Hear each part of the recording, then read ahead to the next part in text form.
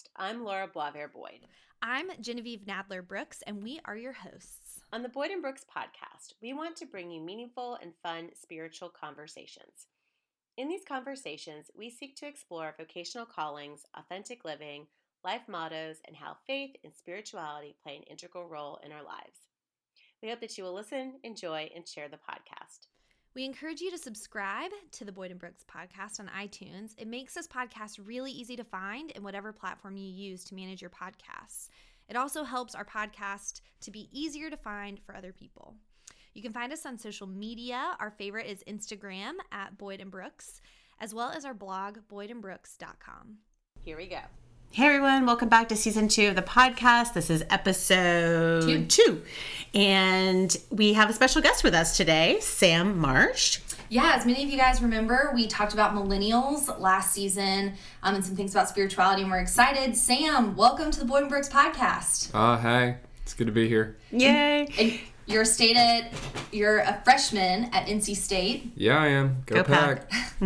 We're excited that you're here to talk to us about what it's like to be a millennial. So we want to let you know, listeners, that in season 2, we're going to do more interviews with millennials. And we think this is really important, Genevieve and I, in the work that we do. There's a lot of messages out there about what millennials want. And we were saying to ourselves, let's not talk about what they want. Let's talk to them and find out what they want. Yep. And what they think about church and all the things. Yeah, and spirituality. So why don't we start out first, friends that are listening, and I want to ask you, who are some people that have impacted your spiritual path, your spiritual formation, your faith?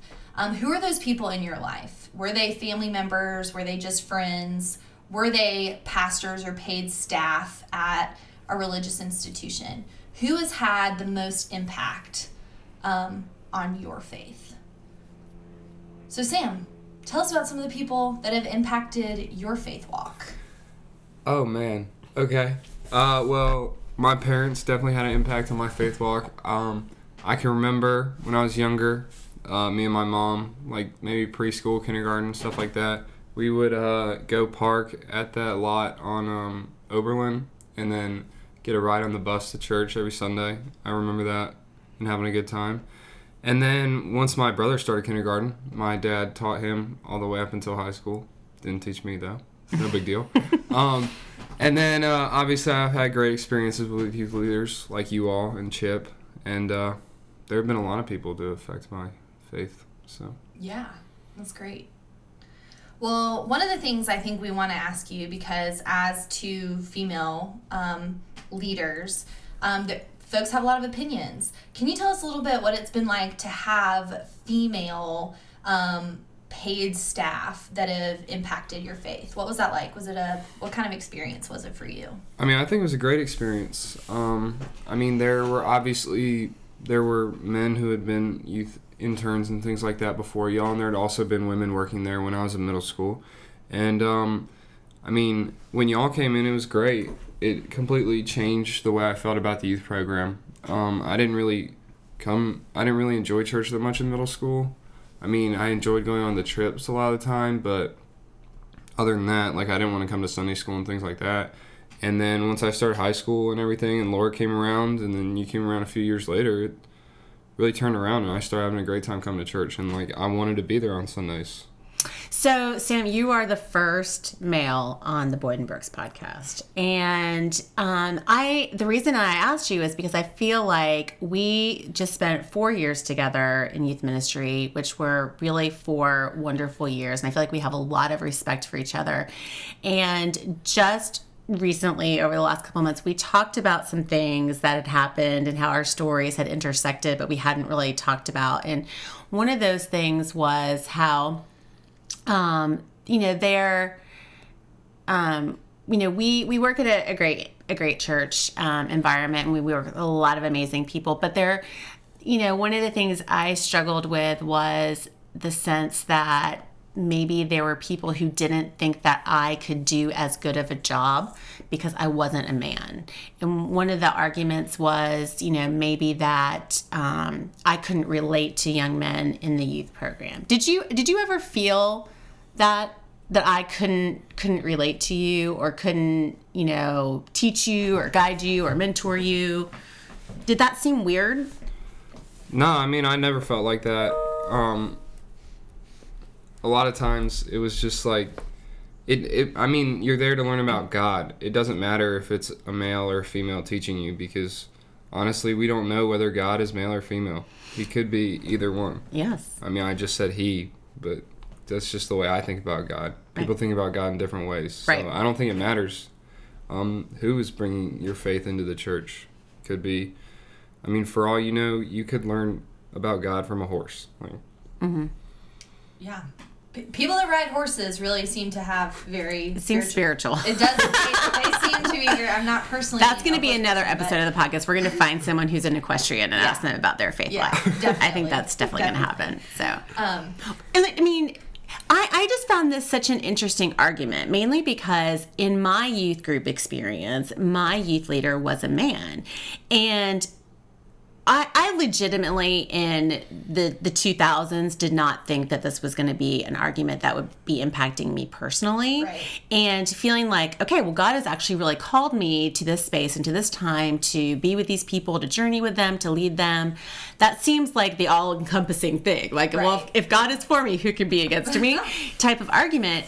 And so I just didn't understand, because I'm like, if you are going to tell a female that you're not sure she could do this job because she cannot be relatable to men, then you have to, logically speaking, utilize this same argument for men. Right. I will then say to you, oh, I'm not sure a male pastor could relate to female youth in your program. Well, I mean, I'm only 18, and I've already learned that you shouldn't tell a woman she can't do something. That is accurate. That is 100% accurate. Also, Brian, my husband, has learned never tell a woman to calm down. That is like putting gasoline on a fire. Right. Like when someone asks you why you're mad, like, right. What are you mad about? Or like, why are you so mad? It just makes you more mad. Right. It does. Yeah. It does. Or are you mad? No, yeah. You know that I'm mad. Yeah. Do not be asking me about that. Right. Yeah. Well, I think one of the interesting things is that also comes into play is that we do work in a ministry that is on the bigger end. It's certainly not the biggest, but we definitely recruit leaders, small group leaders.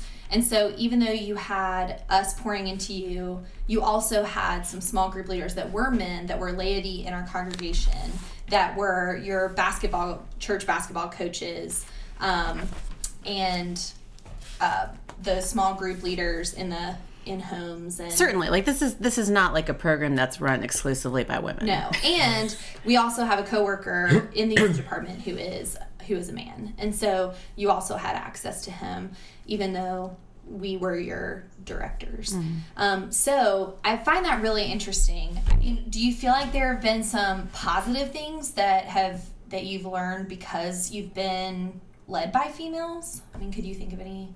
I don't know. I mean, I definitely think that being able to be led by females and males leads to a more open point of view. Mm-hmm.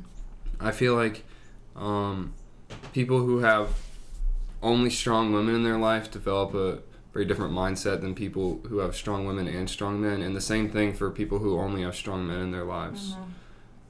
And I think it's been great that I've had you guys and the other men in the youth department and like my parents, who are both strong-willed individuals, to be able to kind of make me a whole well-rounded individual. I think that is so important, because I think if I want to talk about what gender looks like in Scripture. But before I talk about that, I was definitely raised in a tradition where the theology said men are the head of the house. Men are the head and the leaders of the church, and women should be subject under their rule. Women should not be teaching men in the church, all that sort of thing. So, I mean, that way of believing was very clear for me. But as an adult, getting to look at the Scriptures for myself, seeing that Jesus's ministry was really one of equality.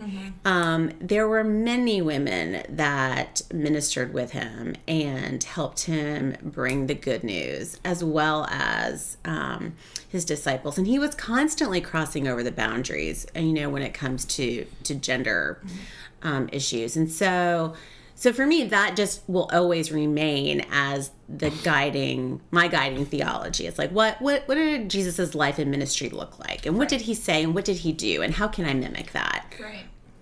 Yeah, I totally agree. I think that when we do make a statement that Jesus was headed towards the fringes. And so it wasn't just about male and female. It was also about who was on the fringes. And I think when you have someone other than a white man speaking that kind of language, I think it makes a statement about what it looks like and what different people believe. So I think I really enjoy being a part of a ministry that is led by strong females. But Sam, we also want to talk about your millennialness. Yes. As we move into this farther into the podcast. So Laura has found this great article. What is the article titled? Right. So first, I like to just review, I'm not a millennial. I just play one on TV. Because I'm a Gen Xer, but sometimes I definitely feel a little millennial-ish. Yeah. I'm definitely, I think there's a lot of really great things to be learned by that generation. But one of the things that irritates me most is this constant conversation about millennials, that they hate the church, that they're rejecting the church. And I just don't believe that is actually true. But I do think that they want to lend a different perspective. They're not just going to go along with the way that we've always done things, which is great, because I hate doing things just because we've always done something a certain way.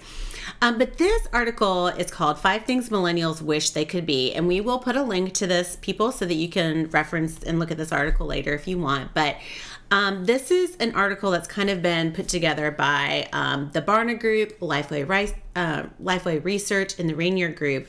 And so there's the 5 things that they think are really important for millennials. And so the very first one is our church real or relevant? Pause. Because this is where we have to talk about relevancy. Yeah. Okay. Go. So one of the things that I think we rub up against all the time is relevancy and people's concepts of relevancy. And I think people equate relevancy to youth, to youngness. Is somebody look young? Do they look hip? Do they speak the language of the kids?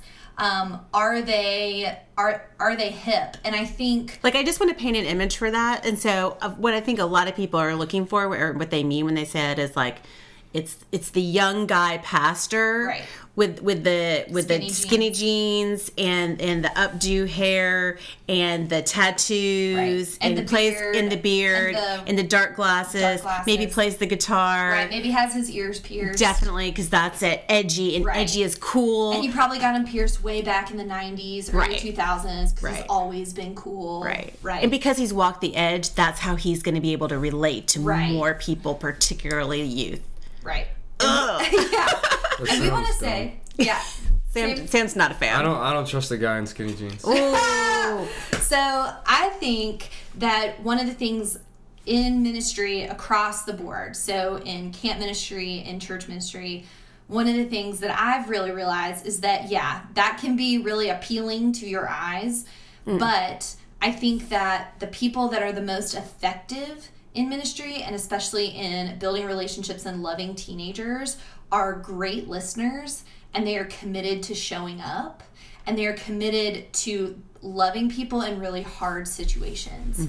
And so I think that you can have some great male pastors that love skinny jeans, love their beard, love their glasses and their earrings, that do those things, and that's great. But I think there are also some adults that are older that love teenagers, that want to show up in a real way and want to listen and want to disciple people and are walking the way of Jesus, that they don't look like that at all. If anything, they might be the opposite. They might be wearing pleated khakis and be coming from, their accounting firm after work.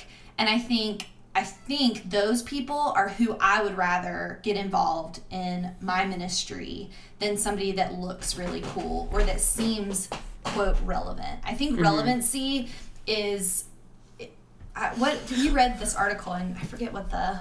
Well, I think one of the other common misperceptions is that church needs to be edgy and flashy. Right. Like in terms of your service, your music, like, does it need to be with a band? You know, does there need to be a light show? Does it need to be a concert venue? I mean, Sam, is that the kind of thing as an 18-year-old college freshman that appeals to you? No, I mean, like, if I want to go to a concert, I'll go to a concert. I'm not going to church to see Bruno Mars or something like that. Like, yeah. Right. So for you, like, I'm just speaking from your experience, like, when you are thinking about the church and what works for you, what do you imagine? Or what does that look like? Or what do you think you and your peers are really seeking in the church? I mean, honestly, my favorite part about church was just being able to come somewhere and hang out with my friends and be able to talk about things that I didn't necessarily talk about throughout my regular week. Yeah. I mean, that's one of the great things about church is it challenges you to think about interesting things and explore your faith. Right. I also think that we see this play out in conference settings, like the high school conference you've probably been a part of, like some of the camp ministry that I've been a part of, is that I think... Well, tell me what you think, because I have this gut feeling that some things being in nature are really important. The casualness of worship in a conference type thing that isn't in a church, that might be outdoors, like at a camp. That people aren't wearing their Sunday best, but that everything is intentional. So the music is really intentionally chosen.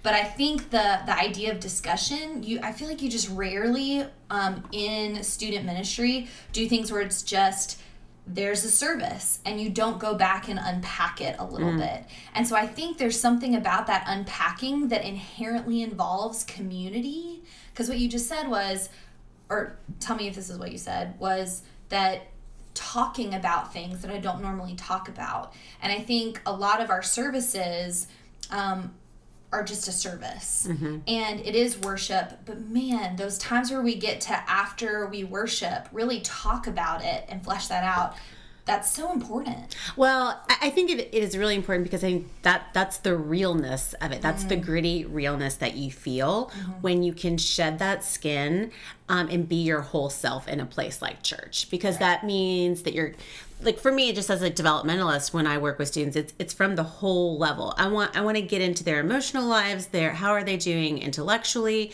Are they well physically, but are they well spiritually? And it's all of those things. But in your daily world, you don't necessarily always get into the spiritual conversation. And that's why I think church is still really an important space to have. And that's kind of what I'm hearing you say, Sam. It's like, this is where we can do all of those things together. Yeah. How did that sound? Yeah, I mean, that sounded like basically what I was saying. Okay, good. Okay, so the second point was, is your church clear, or is our church clear in our visual messaging? So I'm just going to read this first part because I feel like that's kind of ambiguous. But one of the key ways your church can convey authenticity is by ensuring that what a person sees and experiences when he or she walks into your worship service is consistent with the messages heard and communicated in the service. This new survey basically refers to this consistency between experience and messaging as visual clarity. And it's really interesting because then this part of the article goes into the physical space of the church, which I find fascinating. And one of the things that someone says is, we don't want to feel stressed when we go into church. The logistics of a building should not be a barrier for people coming into church. So the biggest thing is to create a welcoming space that isn't confusing. And so it's one thing if all of your messages and your sermons are about hospitality and welcoming, but your space is like utterly confusing. Right. Where are the front doors? I don't know.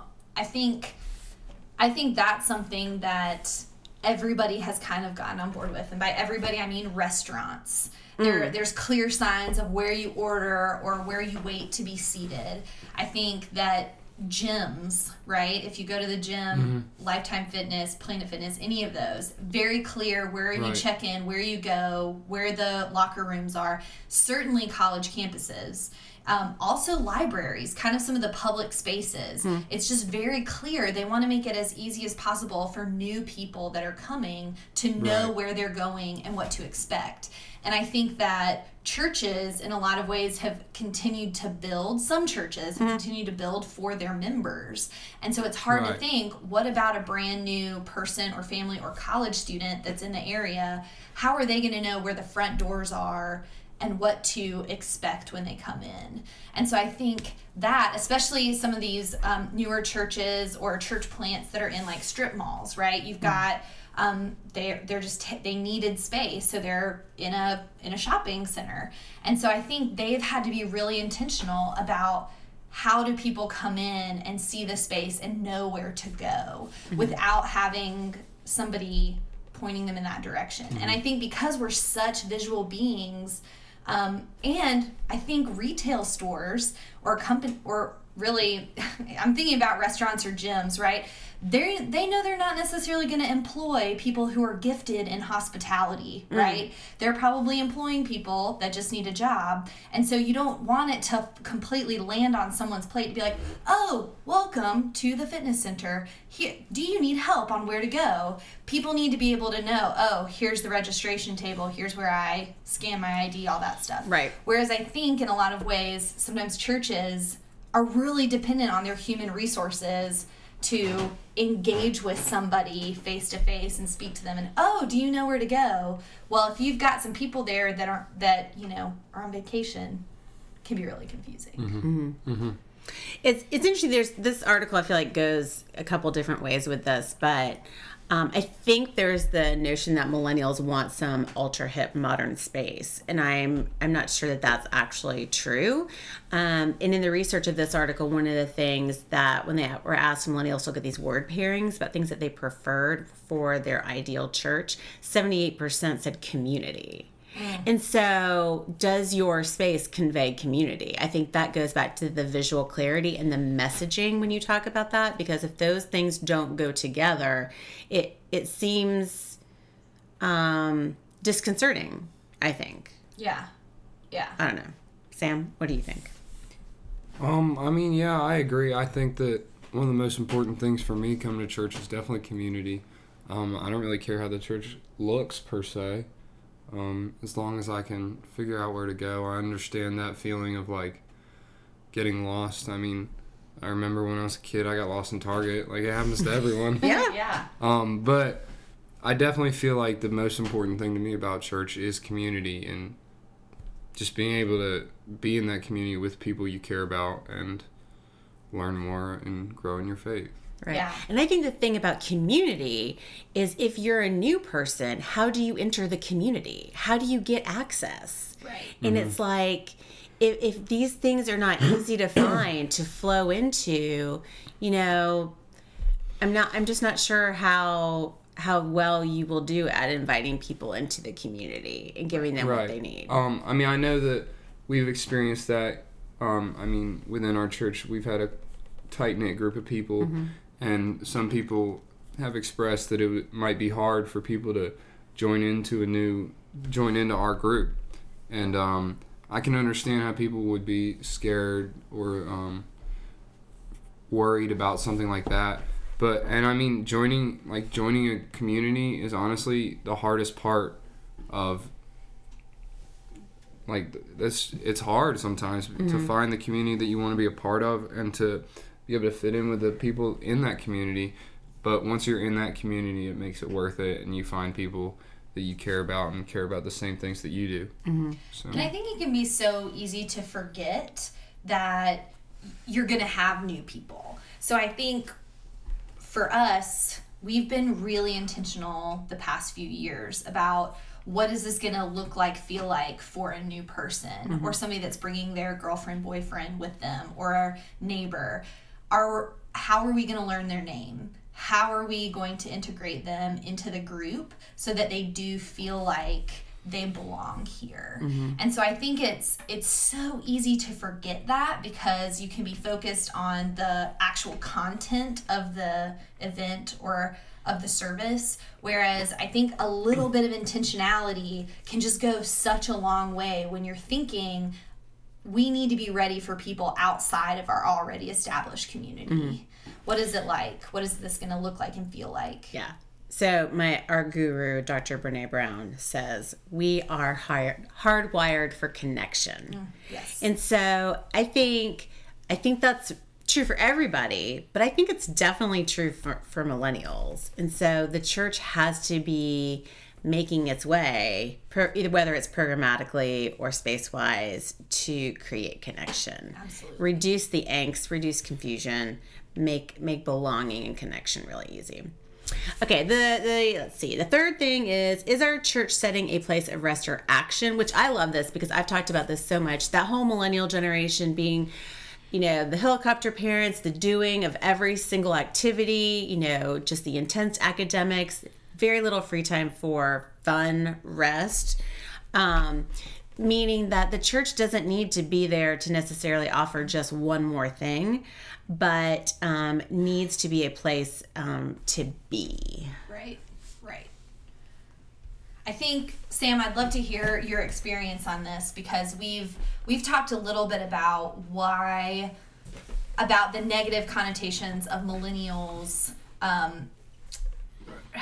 Being really spoiled, not committing to things, being really flaky, and not giving money, right? Like we've talked, Laura and I have talked about that, maybe not on the podcast, about how millennials are really the least likely to, be tithing in your community.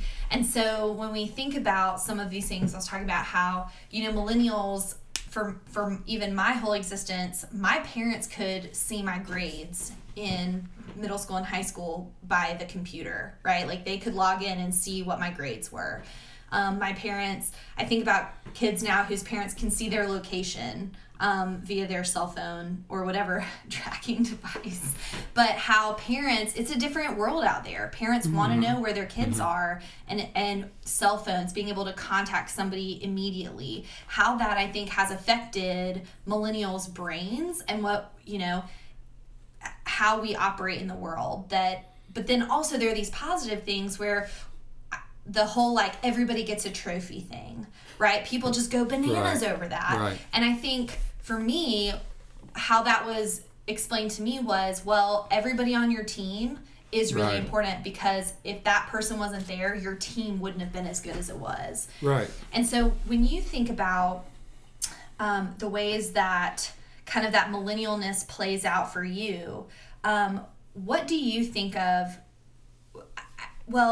Tell me about why you think that rest and a place of Sabbath and a place of restoration would be important to millennials versus the action items. Okay. I think that the way that you described people referring to millennials as flaky and things like that, I think that can be true of maybe a larger proportion of millennials than generations past.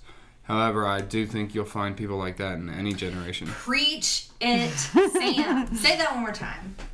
I think you'll find people like that in any generation. And in every generation. But thank you. One thing that I think has taken into effect is that Americans today are becoming, and America was already an individualistic society, meaning that it was more about the want of the self versus a collectivist society, which is more about the want of the group. And I think that people are realizing that as time moves on, we're becoming even more and more individualistic. Yeah. And so I think what you brought up about millennials not necessarily giving as much, I think that there are going to be some millennials who are going to give 100-fold what anyone in generations past would have given. And I think that there are some that are going to be much more stingy. But I feel like all in all, it'll work out to be the same as generations past. But it's just because people are becoming more their own person today than they ever have been. That's why they're giving a trophy to everyone, because everyone's their own person. And while personally I don't agree with giving everyone a trophy, because if you didn't win, then sorry. maybe you get a medal or a snack. I am with Sam on this. Yeah. Or you can have a snack. Like, when you're younger, Millennials love some snacks. Some goldfish. Well, I mean, like, the team mom would always bring a snack after the game. Like, you get a snack. Right. Maybe not a trophy. Right, but. right. Well, and I think, too, that I really think that the church in a lot of ways has been a leader in many different things. And I think the idea of tithing, I think the idea that we can do more with our money if we put it together. And I think in so many ways today, lots of organizations have followed the church's lead. I mean, you look at Kickstarter, you look at being able to like fundraise for trips. You think about the ways that people are fundraising just for school things. Like the church in so many ways, I wonder if it was a leader in that. And so right now, who is asking you for money? You've got so many different things that you may be giving to that suddenly the church is not the primary place that you're giving money to do good in the world. And so I think that the church went back to that clarity and where our words matter. You've got to paint that picture for millennials more so than you might have had to in generations past, because millennials aren't going to do something just because you're supposed to do it. Right. Society has lost the trust of millennials in that sphere. Right. Yeah. What do you mean I'm supposed to do something? You guys break promises all the time. So tell me where my money is going to go and why you need it. Tell me how I'm going to be a part of this bigger thing. I want to know where my money's going because then I'm all on board. Millennials are super loyal, I think, and that once they're in, they're all in. Oh, for sure. And so I think back to the thing about rest versus action. Yep. I think that, again, the church is not the primary place that you could necessarily go to, even for community. So there are so few places now that are places of rest and restoration that taking a spiritual rest, we realize is so important. I mean, Sabbath, it's like one of the first things in the Bible. Right.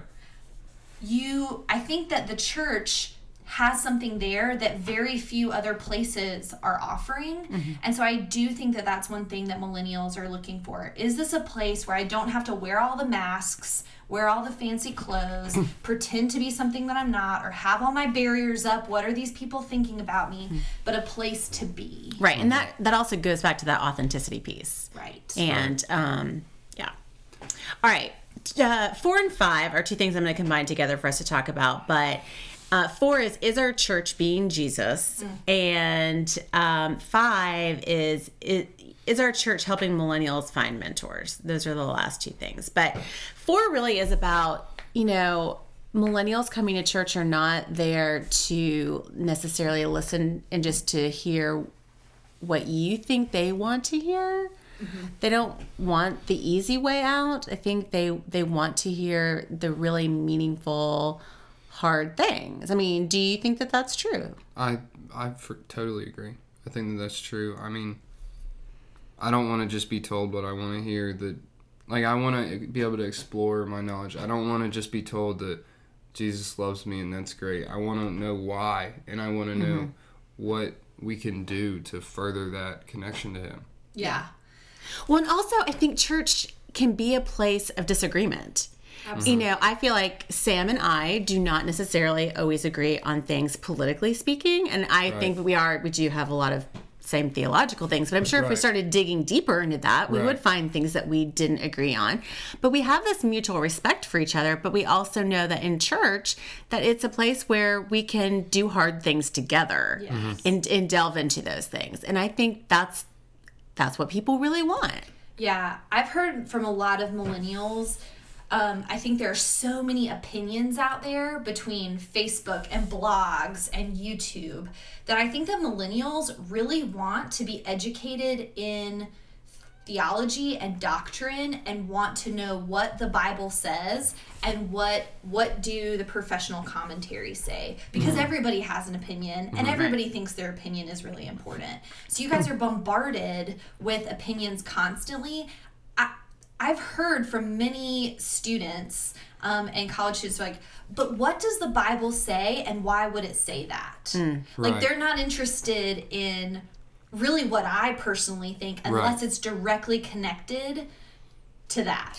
When I'm teaching, I always start from the point of view of, what does this matter? Why should this matter to you? Right. Because I feel like if I don't start at that place, then it's all just garbled words together. Right. And so it's the context of everything that matters, and getting into the big picture, I think, because then that goes into... I mean, I think that definitely the big idea that we would ask about the story, we would read the story, and then we would ask who was in it, what were they doing? And I feel like that's the most important question, is that after you study the scripture, you need to realize what is important. I'm so proud. But that's the thing. It's like we in the church, we want to equip people to. It just makes me so happy that you just said that. Yeah. I also think too, one of the things, your go-to is not to spoon feed. Your go-to really can handle really complicated consonantalist.